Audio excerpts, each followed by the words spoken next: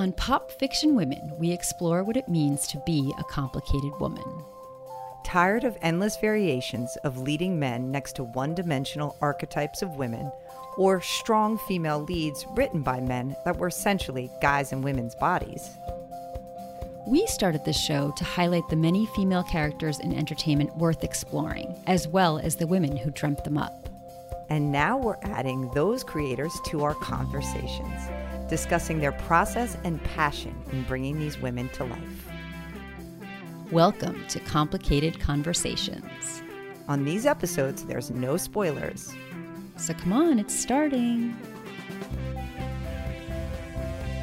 Today we are talking with Tia Williams, who, according to NBC News, is a writer's writer with a fashionista twist. In 1997, the University of Virginia grad embarked on a career as a magazine beauty editor, working her way up the mastheads of YM, Elle, Glamour, Lucky, Teen People, and Essence. Currently an editorial director at Estee Lauder Companies, Tia lives in Brooklyn with her daughter, her husband, and several half-written manuscripts. Tia's fifth novel, 7 Days in June, is out now. Welcome to Pop Fiction Women, Tia. You have the distinct honor of being our first author to make a repeat appearance on Pop Fiction Women. Yes! Our very first. Yes, our very first. Wow. Yes. What an honor. I had no idea, and it is such a pleasure to be back. I love talking to you guys. Oh, great. And we have been waiting for 7 Days in June since you teased it last appearance. So, yeah, and it did not disappoint. As we were saying before we started recording,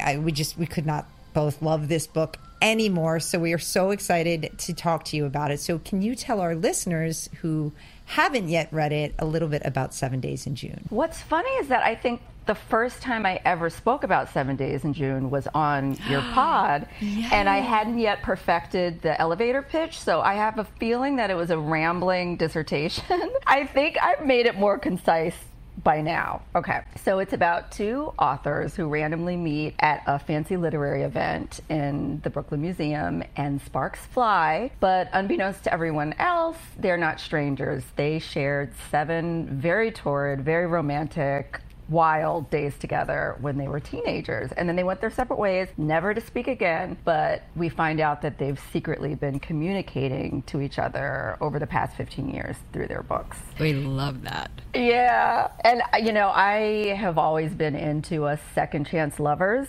trope, so I'm always interested to know what happens when the one that got away comes back. Yes. Oh, we're going to talk about that too. We are. We're going to talk about that a lot. But first, we want to talk about your protagonist, Eva? Eva, yeah. Eva, okay, because in my head I'm saying Genevieve all the time. Genevieve is it? Yes. We love Eva because we love complicated women, and she really breaks the mold in so many ways. She is strong, but also struggling to keep it together. She underestimates herself, but also overextends herself. She's trying to stop herself from going deep by spreading herself thin and not going to those places that scare her, like love and like her family history. So tell us more about Eva, your development of her as a character, how you found her voice, and any challenges or joys that you found in writing her. Oh my God, I feel like you just said it.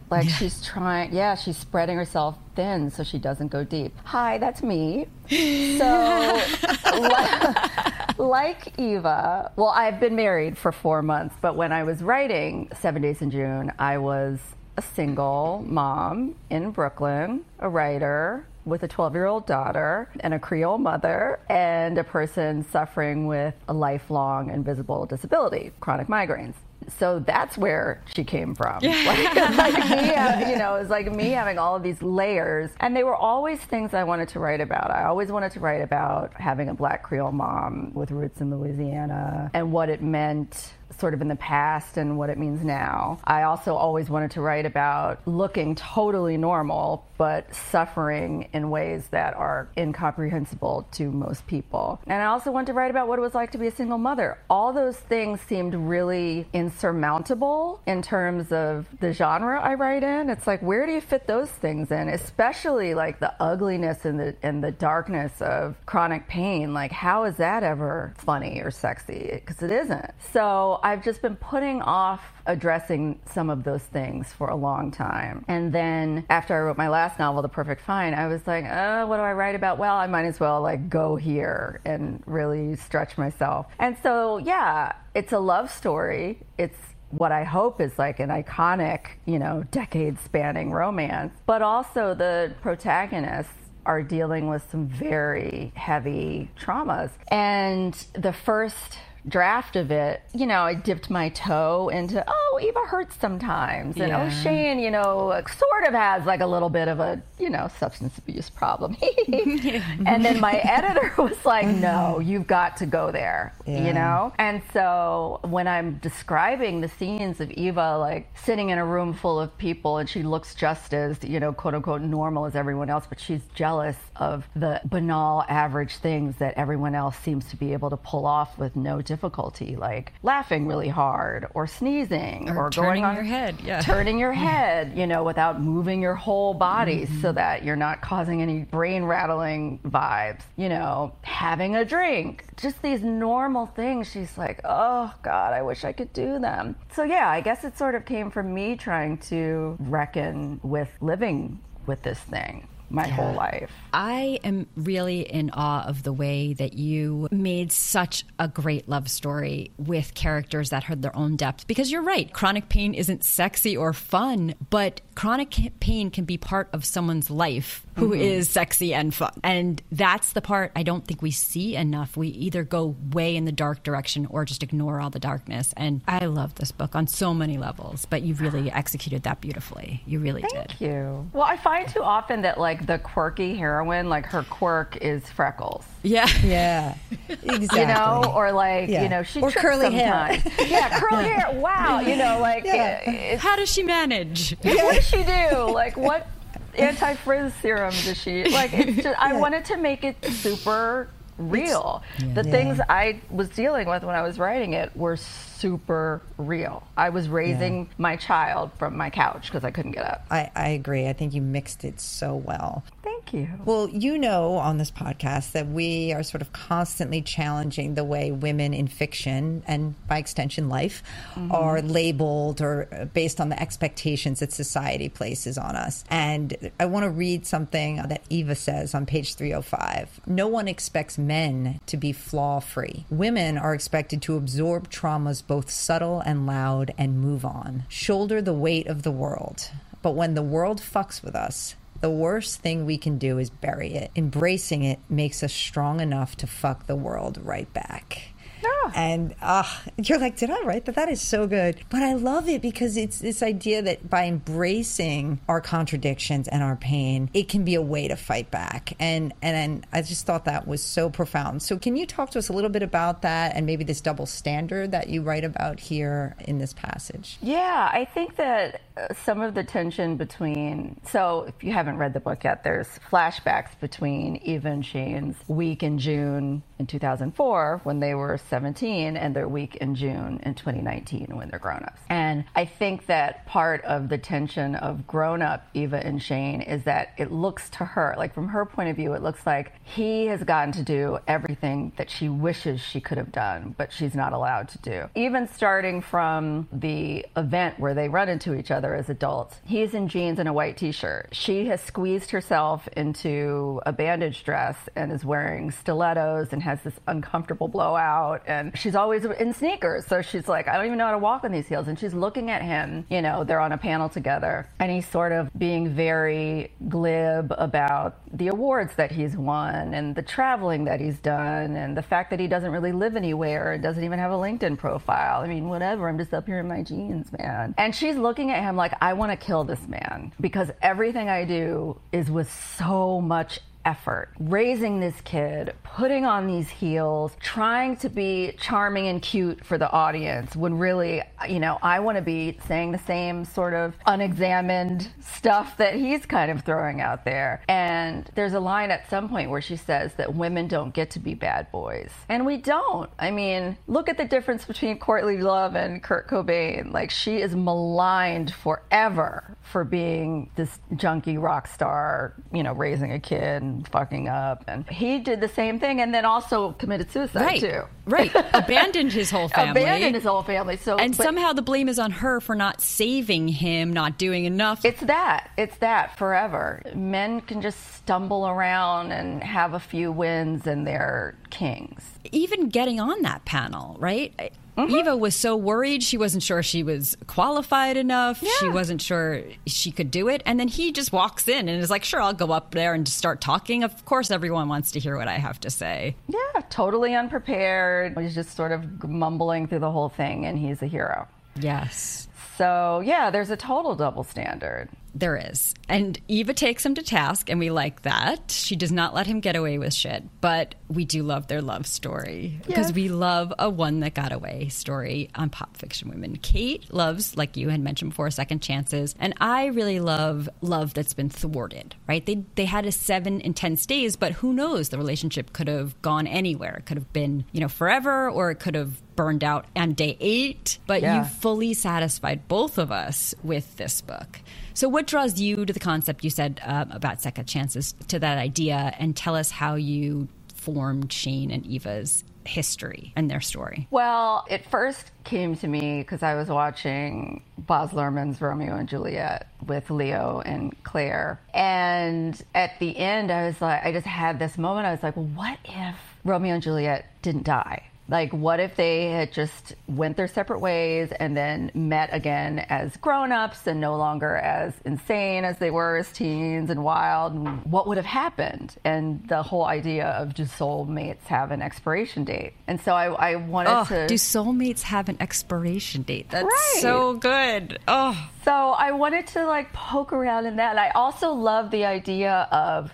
I grew up in the 80s, so it's like the John Hughes teen years of, the prom of it all. And, oh my God, what am I going to wear at a homecoming? Or just the white suburban idea of teenagedom. Barely even it exists for most white teenagers. It's just that's just not how it goes. A lot of teenagers are depressed and weird and antisocial and feel like they should be behaving some way that they see in media, but they're just not able to get there. And that's, that sucks. And, I wanted to write about a teen couple that wasn't shiny and glossy, and they had problems that they didn't know what to do with, but they figured them out as adults. And so I wanted to look at that a little bit, and then also think about the idea that sometimes in order to move forward as an adult, you have to reckon with the past. And so a piece of what Shane represented to Eva showing up out of nowhere like that was, now I have to think about all these insane things that I did and how weird my life was as a child and how dysfunctional it was and how I've been burying it, lying about it so that I can be this perfect mom. And now he's back and I have to deal with all of that. But what she realizes is in confronting her past, which also leads her to confronting stuff with her mom, that's going to help her be a better mom in the future, a better artist in the future, a better girlfriend or wife in the future, because she has, I'm so exhausted with standing in your truth and journeys and all of that, but she wasn't standing in her authentic truth, and you really can't, unless you're really honest with yourself and who you are, and you forgive who you were in your past and learn to love who you were in the past, what are you going to be in the future? Incomplete at the best, right? Right. Because you're not taking all of it in. Exactly. Well, that leads so nicely into my next question, because it kind of gets at Shane's role in that. As we've talked about, Eva is really, she's putting on a good face, she's being a good mom, but when Shane comes back, like you said, all of that crumbles really because he can see through it all. He can see directly sort of into her, and he knows her past, and he, as we like to say, sees her with a capital S, which is something we talk about on here a lot, being seen. And Corinne and I do come, as she said, at the One That Got Away stories from slightly different places. I love them all, full stop, literally. But on a recent episode, I kind of crystallized for me what I love the most, and 7 Days in June really nails this. It's the self-actualization part. I love the One That Got Away stories that are about when the one that got away comes back and awakens the person on the inside, helps her find her voice, reminds her of who she is. And there's a couple passages in here that so speak to that. You said at one point that Shane was pulling her back to her real self. There's another part where you wrote something had been unlocked in her. And then I wanted to read this full passage from page 291. There was power in showing the messiness of her life and what it took to hold it together. This week had liberated her. And whether she liked it or not, Shane had a lot to do with it. But then you say this, or she says to herself, this isn't about him. It's about me, occupying all the space I need to, standing tall in exactly who the hell I am. And so to me, that means... And Corinne and I have talked about this. This is sort of a concept she said to me in response to statements I made like this. It's really that the one that got away is Eva, right? You know? Yep. So is that something that appeals to you about these one that got away stories? Yeah, definitely. It's amazing that you guys saw that, because that was something I was trying to do, to kind of suggest that the one that she was missing and the one that she needed to meet again and deal with was herself, and that Shane was sort of the conduit to that. Yeah, I always think that's so interesting. I love a buried past. I love the idea of people who, because we all do this. If you're not born in New York and you come to New York as an adult, you're coming to reinvent yourself. You just are, or else you would stay in Kalamazoo. Yes, right. There's no reason to come here. If you're not trying to put on a glossy new coat of paint and like change who you are, you would have stayed in Fairfax, Virginia. And by you, I mean me. Yeah. So I look around at my group of friends and the people I work with and the people just I've known throughout the 23 years of living in New York, and we all have stuff that we're running away from. Everyone does. And it really, really interests me, like putting together those puzzle pieces of who you are to make yourself whole, which is what you have to do as a grown-up. When you're in your 20s, you can run as fast as you can. You don't have to deal with anything, like it's fine. But then like you pay the bill when you're 35. You don't get to run out on that check forever. Right. It all comes back, and you must deal with it. And this isn't a book I could have written 10 years ago, because I wasn't dealing with anything then either. It's just kind of upon further reflection post 40 that you realize that, that stuff catches up with you and you need to get some therapy or meditate or something.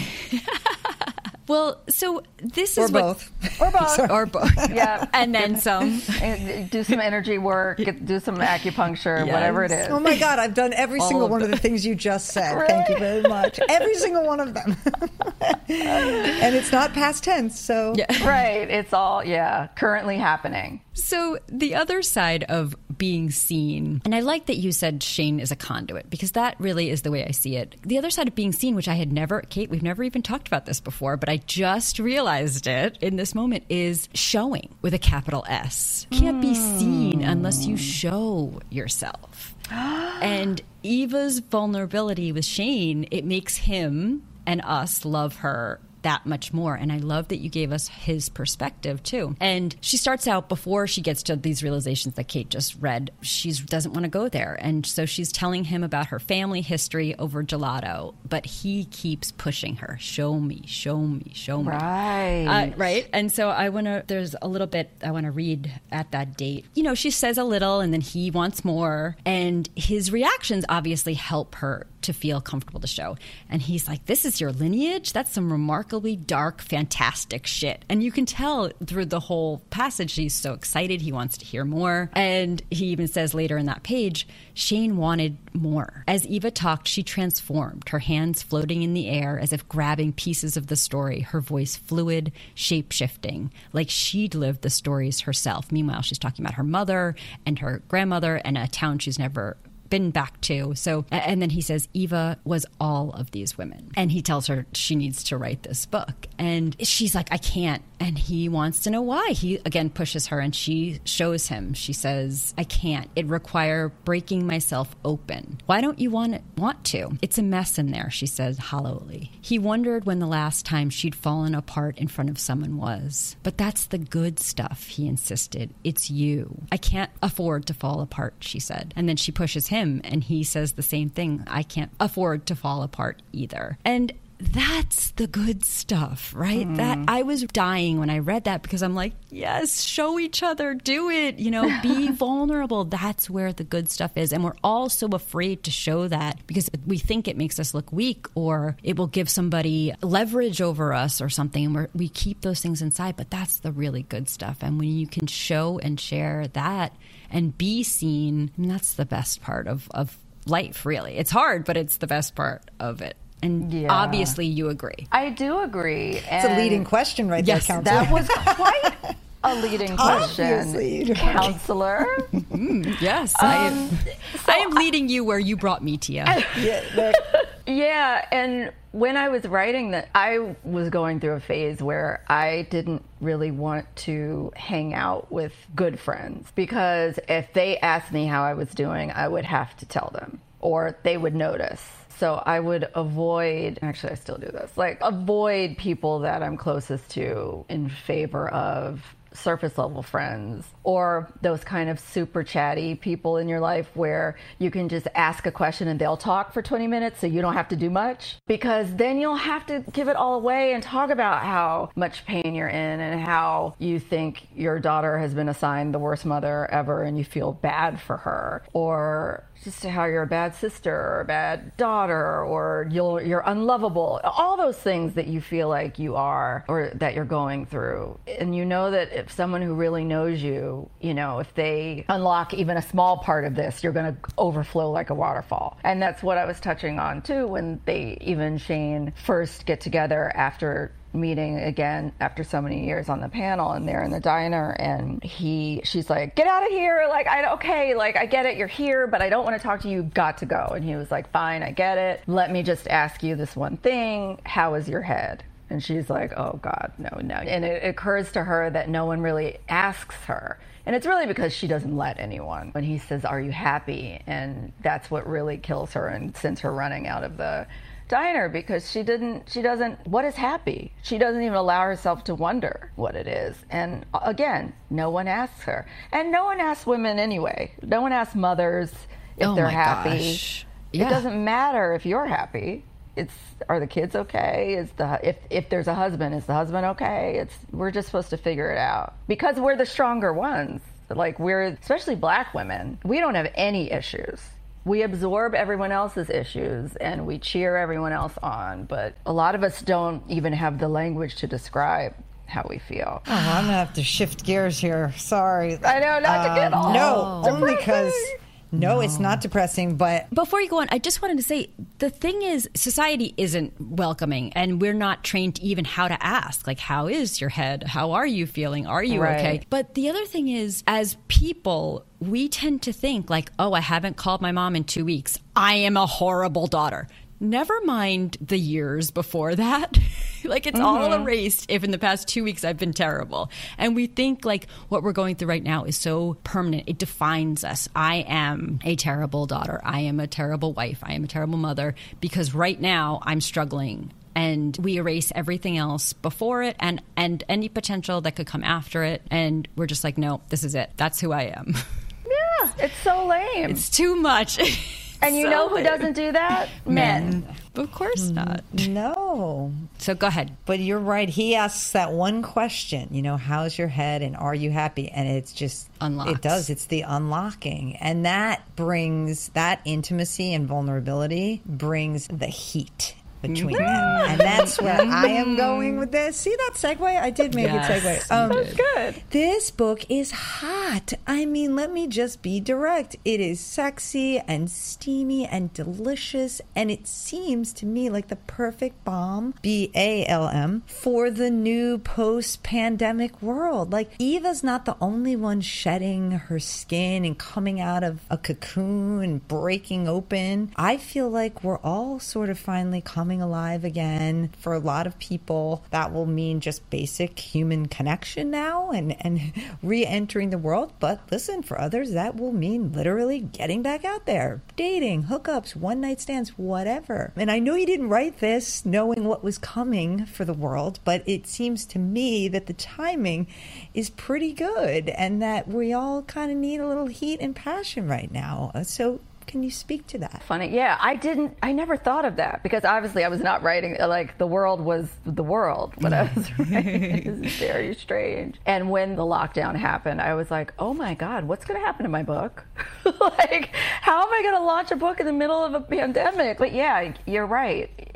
We're all sort of in this space right now where we're revealing ourselves again. And I feel like literally taking masks down. Yeah. And it's going to be awkward for a while. I mean, I can't imagine being single right now and just the wildness everyone must feel like, okay, I'm going to get out there and, show the summer who's boss kind of thing. Well, the vaxxed and waxed memes everywhere are kind of a hint in that direction. Yeah, I think it's just going to be debaucherous. And you're right. It's the same kind of feeling that Eva has had because she's been locked up forever. She hasn't had sex in 4 years. He hasn't had sex in 2 years because he's, not to give too much away, but he was in AA and he was really trying to follow the rules about not being in relationships and not having sexual relationships like while you're in recovery. And so it almost, when they finally do seal the deal, it's like, oh my God, it's explosive because they haven't done anything in so long, which, yes, is going to mirror, I'm sure, what a lot of people go through this summer. Yeah,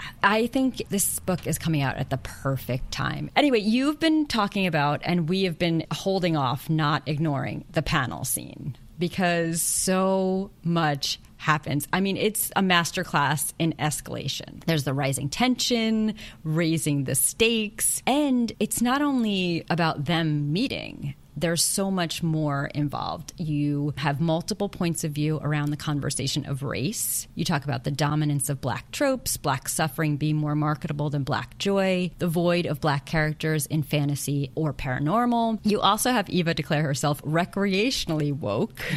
Yeah. Even though she's crushing it on the panel. So the scene is just so good on so many levels. It really is a masterclass in writing. And the fact that your dialogue, the different points of view, and the all caps, I just was cracking up and everything. Anyway, I'd love to hear about writing it because was it easy for you to write? Did it take 100 revisions? Have you gotten good reactions? Tell me. It was so easy to write. That was probably the easiest part because I know all these people. Mm-hmm. So here's the thing, like a lot of, definitely the media, I feel like sees Black people as a monolith. Like we all think the same thing. A lot of times we're really even just symbols of oppression and don't even have inner lives or different opinions or come from different places. And it's not true, obviously. And we even all have different opinions on Black oppression and American racial politics and identity politics. And so like within our community, there are these different camps that I sort of wanted to address in that scene. So you have like the people, Khalil. Yes. So you have like the guys, like, cause it's always a man. Yeah. Who is Black men that are focused solely on the degradation and disenfranchisement and mistreatment of Black men to the exclusion of Black women, which is always funny to talk to those guys because like I show in the panel scene, they're always talking in all caps at you. It is a definite mansplaining experience. I had one of these guys once try to explain to me, I said something about how it was a joke, but based sort of in reality, that Christianity was the white man's religion that they put upon enslaved Black people to keep them in line. Yeah, you suffer in the present day, but you'll go to heaven when you die, kind of thing. And then I had like this Khalil type character try to give me African American history 101 lesson on how there were Egyptian Christians and there were this and there was that and well, you're wrong about this. And, he well actually'd me for 45 minutes. I was like, okay, dude, like whatever. It was a joke, first of all.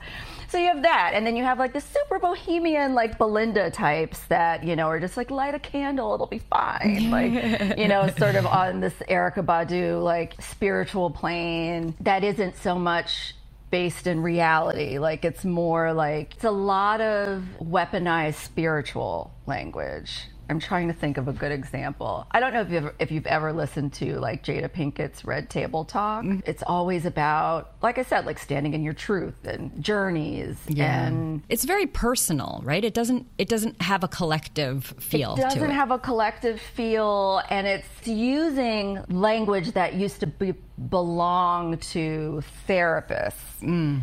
In this confrontational way. I'm also not denigrating it, because a lot of people find comfort and peace in sort of operating from that space, but it just doesn't seem to be grounded in reality to me. And then you have the people like Eva and the people like me that are woke, very woke recreationally. They're happy to talk about it at the dinner table or among friends and teach their kids, but don't really feel qualified to get up in front of an audience and open up a discourse on racial politics in America. Because I mean, I know people that, win awards doing that stuff, go on talk shows doing that stuff. Like, it is a very refined skill set. Like, you have to make sure you don't offend the whites, don't ruffle the feathers, because then you lose them and they're not going to get the message. And so you have to... That's something that I don't know how to do. And that's why Eva was so nervous. She's like, I don't know how to get up in front of people and talk about what it feels like to be a Black author in America right now. Like, was Ta-Nehisi Coates not available? Like, this is not, Zadie Smith? Yeah, get Zadie Smith yes. in here. Like, I write airport fiction. I just kind of wanted to touch on the fact that we don't all come from the same place at all. You did a really great job conveying that. By giving so many different panelists and points of view, you were able to touch on each of those tropes or those points of view and perspectives. And it was a very great scene to read. Great scene to read. Oh, thank you. So there are a lot of references to astrology in this book. Not that we're surprised based on our prior conversations, but we love that here. I was hoping Eva would be a Leo like you and I. I know. She just didn't have Leo energy, She didn't. I felt like. No. It's like then when her friend said she was such a Scorpio with an Aries moon, I was like, all right, that's actually pretty perfect. You nailed it. Yeah. Totally. And you made Corinne happy by making Shane an Aries, although she may take issue with the whole thoughts of the Zodiac reference. I don't know. I don't take issue. You're not wrong. No. Maybe sometimes it's misplaced and we're misunderstood. It's both. It's fine. Fair enough. I'll take it. So last time you were on with us, we discussed your sign. We've discussed the Leos. We also discussed your parents having the trifecta of fire signs, which we're still impressed by. So this time I wanted to talk a little bit about your romantic connection with your husband. By the way, can we just say that most people were buried during the pandemic and you were like, no, it's okay. Let's get married. It's good. Get married. It's fine. I love that. I find that so inspiring. And you were like, this is what matters. The pictures were beautiful. I know. Thank you. Beautiful. That was very sweet. So I have a book, courtesy of Kate, actually, who got it for me, that matches week by week your signs. And you know how good we are at stalking. So we found your husband's. Oh, my God. Oh, yeah. When we're finished, can you text me the name of this? Yes. My daughter is so into astrology. Like this. You got to get her these books. Send her. Okay. Love. Okay. So he is the week of the unconventional Cancer 2, and you are the week of leadership, WEEK. Like that's the week that you were born. Okay. This unusual and powerful combination can achieve prominence through its outstanding mental talents, right? Did we nail you already? Yes. Its focus is a thoughtful approach capable of quickly assessing a problem at its roots and taking steps to solve it. Okay. The leadership qualities of Leo 3s often coalesce with the uncanny ability of Cancer 2s to anticipate their wishes, as well as problems or trends in the world at large. In this way, these two can make an outstanding combination in many areas of achievement. Lovers in this combination sometimes mirror and duplicate each other's moods, but the relationship offers the psychological insight that they need to figure out what is going on. Their comprehension is often immediate. They are capable of almost instant awareness of the consequences of their actions and behavior together. This heightened consciousness allows for an interesting blend of physical and mental communication and also obviates somewhat the need for bothersome discussions afterward. You know what's interesting? So I'm 45. I met Francesco when I was 43 and he was 39. And all of those things that you said are true. I chalk them up about like communication and how we get it instantly and there's no need for bothersome conversations afterwards. I chalk that up to us being so old when we met. I was like, okay, we've had all the dysfunctional relationships. We've had a bit of therapy. We know where our problem areas are or whatever. I thought it was just being mature, but it's our sign. It's you two. It's a match. We love it. So I have to tell you guys, I'm not wearing this necklace. My mom is visiting and she's staying in my bedroom. And so I couldn't get in the bedroom this morning to put my necklace on for you guys. And I forgot to leave it out. But my husband, Francesco, is Danish. So he grew up right outside of Copenhagen, but his father is from southern Italy. So he's half Italian, half Danish. Nationality is Danish. Anyway, he went home to Denmark last month and was going through like old family things and came back with this little charm with a lion. It's a 14 karat gold charm with a lion engraved on the front. And on the back, it's engraved to Francesco from your nonna in Italian. Oh. So his grandmother mistakenly thought he was a Leo instead of a Cancer. And he's had that in a box forever because he's obviously not a Leo, so he never did anything with it. And he was looking through his stuff and he was like, oh my God, I married a Leo. That is amazing. I mean, so I put it on a chain and I wear it every day. That's one of those stories that's like, do soulmates have an expiration date? No, they do not. Hello. From baby till however long it takes. Right. Oh my that's gosh. amazing. So I wanted to wear it for you guys, but well, I'm glad you didn't because now we got to hear the story. Yeah. The full story. I love that. Exactly. Which also brings me beautifully to my next aspect I wanted to talk about. This book is multi-generational and it's so much more than just a hot love story, which, by the way, I feel the need to say it is.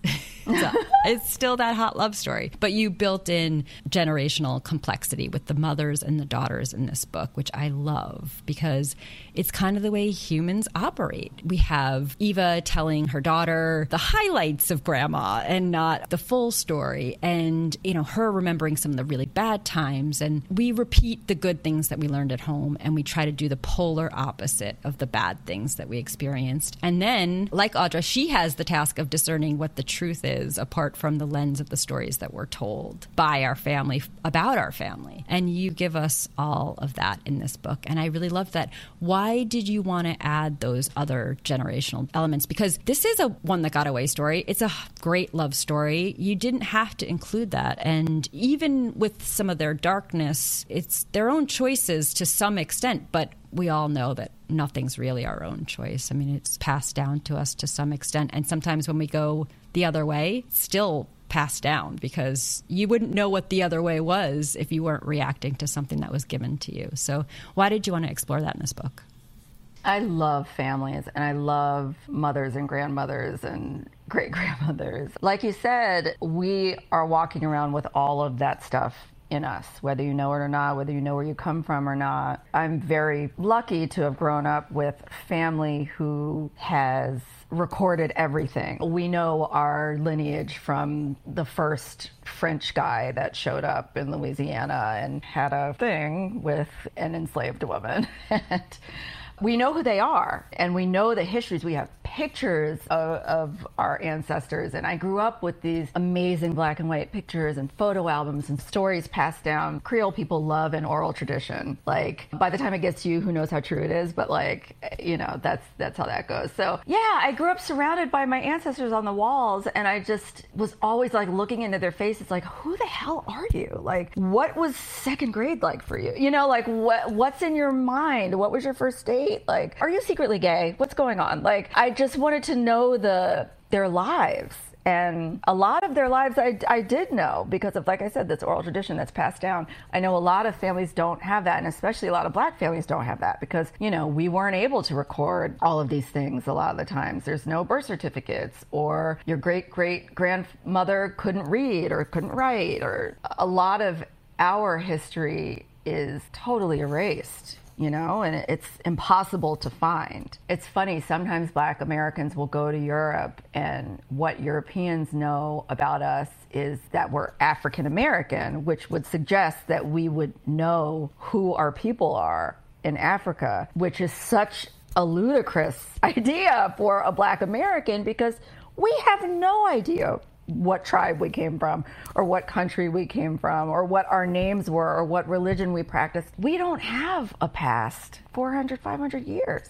Unless your parents are literally African, or, you just don't know. So I've always been interested. It's like, how do you know where you're going if you don't know where you've been, kind of a thing. And I have friends that don't have access to, their ancestral history the way I do, and as adults have sought it out, and they're shocked by what they find, because there's a great aunt who you look exactly like, or there's a great-great-great-grandmother who was also an artist or suffered depression, and people just thought she was crazy, and maybe she was put away or kept in a back room, and you feel her because you couldn't get up without Prozac, and you wonder what her life would have been like if she was born today. Yeah, and had gotten a proper diagnosis and was treated like a human. I just think it's so interesting, those parallels. Yes. You really nailed the mother-daughter relationship, though. And I know in your acknowledgments you did mention some help from your own daughter. So did she help you with sort of the dialogue, or you live it, I guess, every day? I live it, yeah. For better or worse, yeah. I have a 13-year-old. So it's a boy, but still. So he is not as witty or as interesting as your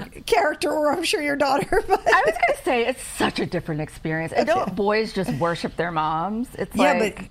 but they also give you like 4 words max a day. I mean, you're never going to know their emotional inner universe. They're not aspiring psychologists. No.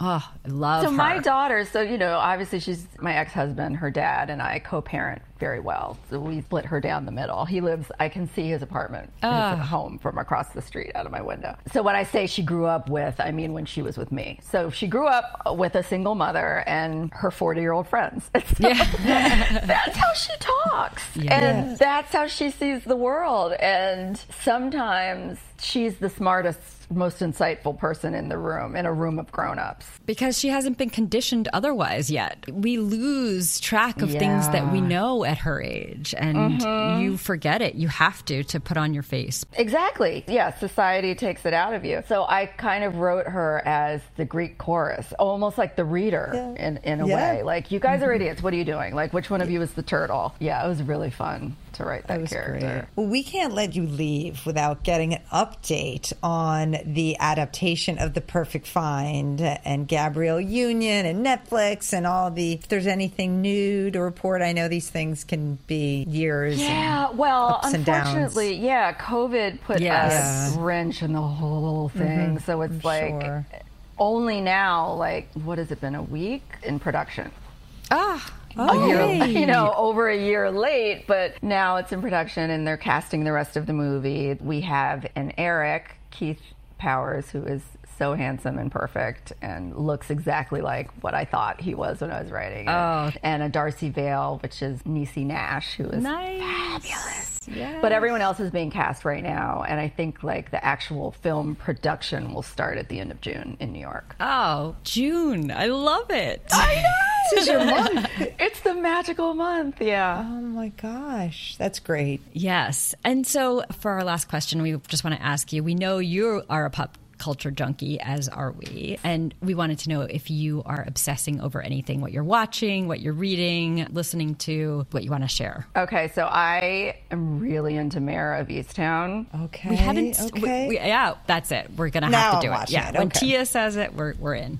Listen, this is a complicated woman. Yeah. Yes, Kate Winslet. I mean, she's fantastic. Right. Yeah, oh my God. And it's like a character I haven't seen her play. It's really interesting. And wow, does she nail a Pennsylvania accent? Yes. I don't know if you guys have ever heard the podcast You're Wrong About. It's really good. It just sort of takes just random things like cancel culture or the Satanic Panic or cops or whatever, and just sort of give you a different perspective. They did one on Jessica Simpson. Yes, the Jessica Simpson one was iconic. Did on, what is the Marsha Clark. Oh, yeah. Yeah, like it's just really cool. What else am I reading? Well, I just finished Mariah Carey's memoir, which was quite a ride. Oh, okay. Oh, okay. I really enjoyed that. And also The Warmth of Other Suns, I just reread, which is about the Great Migration in the early 1900s, which is fascinating to me. And I'm also really looking forward to reading this new sort of, I want to call it a love story, but it's also sort of just like a zingy contemporary fiction piece called The View Was Exhausting, which is getting a lot of buzz and comes out in July. So yeah, I think... Sounds good. But that's a lot of good stuff. Yeah, You've given us some homework. Yes. Yes. There we go. The View is exhausting. I love that. Great title, right? Yes. Yeah. Well, Tia, thank you so much for joining us again. I had a ball. I love chatting with you ladies. I feel like this could have been 3 hours. We could easily go for 3 hours. We could. Let me just tell you, everyone is going to be satisfied with this ending. Yes. Because Kate and I don't always agree on the ending of these kind of books, and this was perfect. But were you bawling, Corinne? Because I don't think it was supposed to be. I mean, I was. Of course. Okay. I thought yes. this was just me because I tend to get really emotional about these things. That's why I was crying and hugging it. Yeah. It's very strange. That is the Very best strange. ever. Oh my It was God. like the good tears, though. Good tears. Yes, exactly. Yes. Good. Yeah, people think now someone dies at the end. I'm sorry, I've made it into There a are no deaths. tragedy of No, all it's proportions. That's not exactly. That's how love is. It's emotionally overwhelming. How about that? In the best way. I'm so thrilled that you guys loved it. I value your opinions massively, as you know. So this is very exciting. And you hugged the book. I want to hug my laptop. Yeah. Yes.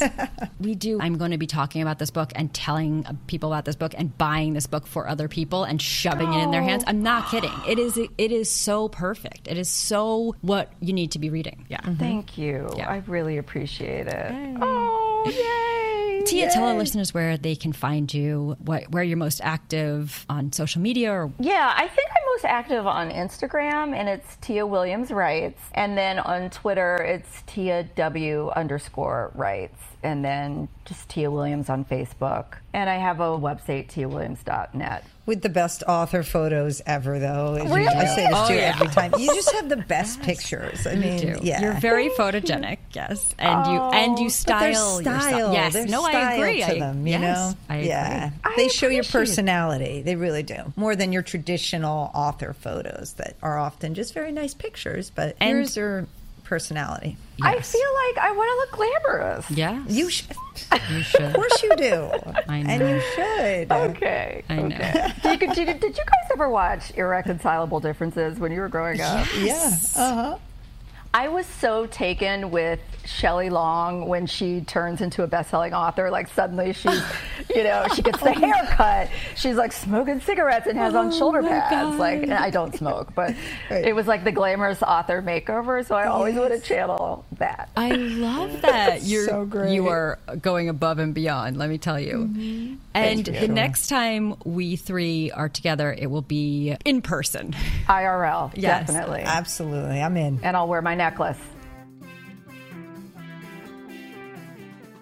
We want to let you know we've launched a Patreon page where supporters can receive perks like bonus episodes and exclusive content. Because Pop Fiction Women is our passion project, a place where we give women space to show up and offer in-depth analysis in the ways we're used to hearing about male creators and their characters. We delve into creativity and psychology with a dash of astrology, and we have so much fun doing it. Just two friends breaking down books, movies, and shows like Normal People, Fleabag, and I May Destroy You. Every single aspect of this podcast we do ourselves, from the preparation to the recording, from the editing to the social media promotion. So we're adding a Patreon platform because we want to keep making the show you love and hopefully expand it even further. So please consider becoming one of our most complicated fans and contributing on Patreon. To learn more, go to patreon.com/popfictionwomen. This has been Pop Fiction Women with Corinne and Kate. If you enjoyed this show, please tell the complicated women in your life And the men who love them. Yes, tell them to listen. And then to follow on Spotify or review and subscribe on Apple Podcasts. And of course, share on social media.